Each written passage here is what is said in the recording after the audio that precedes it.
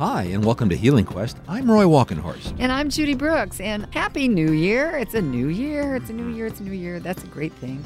Our focus here on Healing Quest, if you're regular listeners, you know, is integrative health, and that's including mind-body medicine and how it can help us all achieve more optimum well-being. And if you're not a regular listener, welcome. Yes. We're glad you found us, and we're looking forward to having you with us every year here on every year. Every week. How about every week? We're looking forward Let's to stick to the weeks. Yeah, we're looking forward to having you with us every week here on Healing Quest.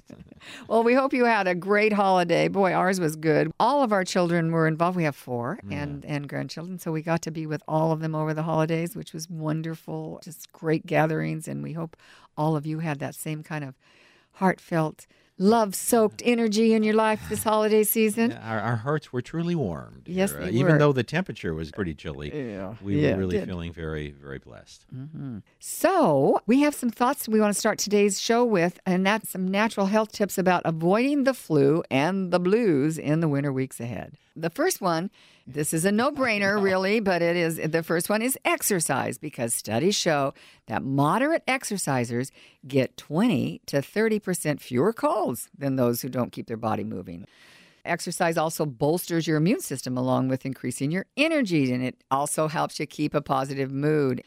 The second tip we have for you is vitamin D. None of this is earth-shaking like you've never heard of before, but it's easy to forget how good exercise can be for you in the winter, and vitamin D, really important. Don't forget about it in the rainy, foggy weeks ahead, because, in the summer, vitamin D is produced when the sun's rays hit our skin, but in the winter, we need it in supplement form because we don't get as much sun on our skin, and studies show low levels of vitamin D lead to more colds and flu. Well, and speaking of those rainy days ahead, did you ever suspect that rainy days and achy joints are connected?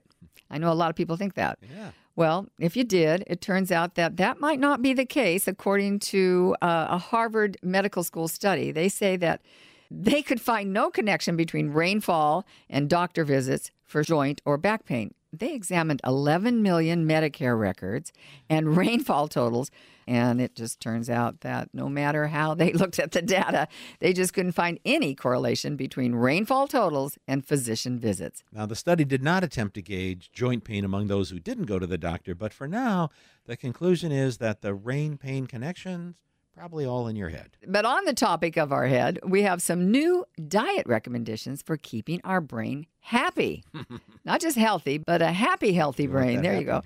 And that came from a study conducted by the State University of New York. Researchers there used data from a food mood questionnaire that was completed by people around the world, and they focused on food groups associated with neurochemistry. One key finding is that adults over 30 must make sure they're getting enough antioxidants in foods like fruits and veggies to deal with the free radicals in our cells that can cause disturbances like the fight or flight response in our brain and a lot of other problems. Researchers also advise minimizing foods that activate brain stress, and that would be foods like carbohydrates and coffee. And by the way, later in our show, we're going to have even more happiness tips, so you don't want to miss that. But right now, if you're just joining us, you're listening to Healing Quest. I'm Roy Walkenhorst. And I'm Judy Brooks, and we're talking about natural ways to help us all live longer, happier lives. Underline the happier. Yeah, there you go. So in that regard, we were fascinated by a new study on people who live to be 100.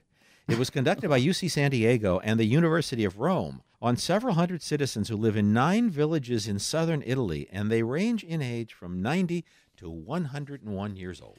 Wow. Well, they found that in this group, they identified common, psychological traits, including, work ethic, stubbornness. I love that, this stubbornness, a positive mental attitude, and a strong bond with family, religion, and the land. And we've heard that before in terms of longevity.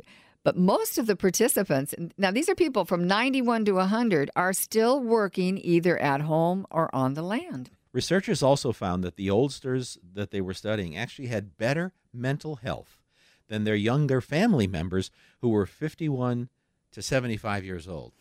I can't resist saying here, I bet you there were far few smartphones in the 90 to 101-year-old. Much less screen time, much less being, exposed to some of the stuff that's flying around on the internet these days, which isn't. But the other thing that's fun is the whole stubbornness thing. Well, the stubbornness thing, but I think a lot of it has to do with being on the land. I think that's probably got a lot to do with it. Get you off the couch, away from that TV screen, and into doing something that's really productive. There you go. If you're concerned about your mental health in the years ahead, you may also be interested in new research we found showing that marriage may lower the risk of developing dementia. Well, there's a good reason to get married. Exactly. I've never heard anybody think, well, I think I'm going to get married because maybe I won't have dementia later in life, Well, that's the finding from 15 studies covering over 800,000 adults in Europe, Asia, North America, and South America. The bottom line was that widowers and lifelong single adults are at heightened risk of developing dementia. The findings were published in the Journal of Neurology and Psychiatry, so this is very carefully done, and that's the conclusion that they came to. The study's authors say marriage may help both partners have healthier lifestyles, including exercising more. There's that exercise thing. Yep, that's always and exercise and eating right. They just seem to be right at the top of the list.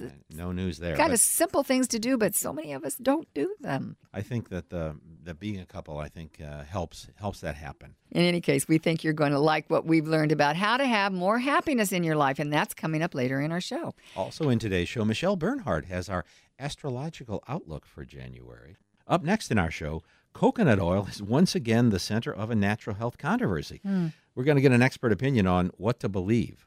Well, I think it's good, so there's my opinion. Well, let's just see if let's see what the experts say, yeah, okay? Exactly. And don't forget, podcasts of this and other Healing Quest shows are available at our website, healingquest.tv. And you can follow us on Facebook, Instagram, and Twitter at Healing Quest. I'm Roy Walkenhorst. And I'm Judy Brooks, and you're listening to Healing Quest on iHeartRadio.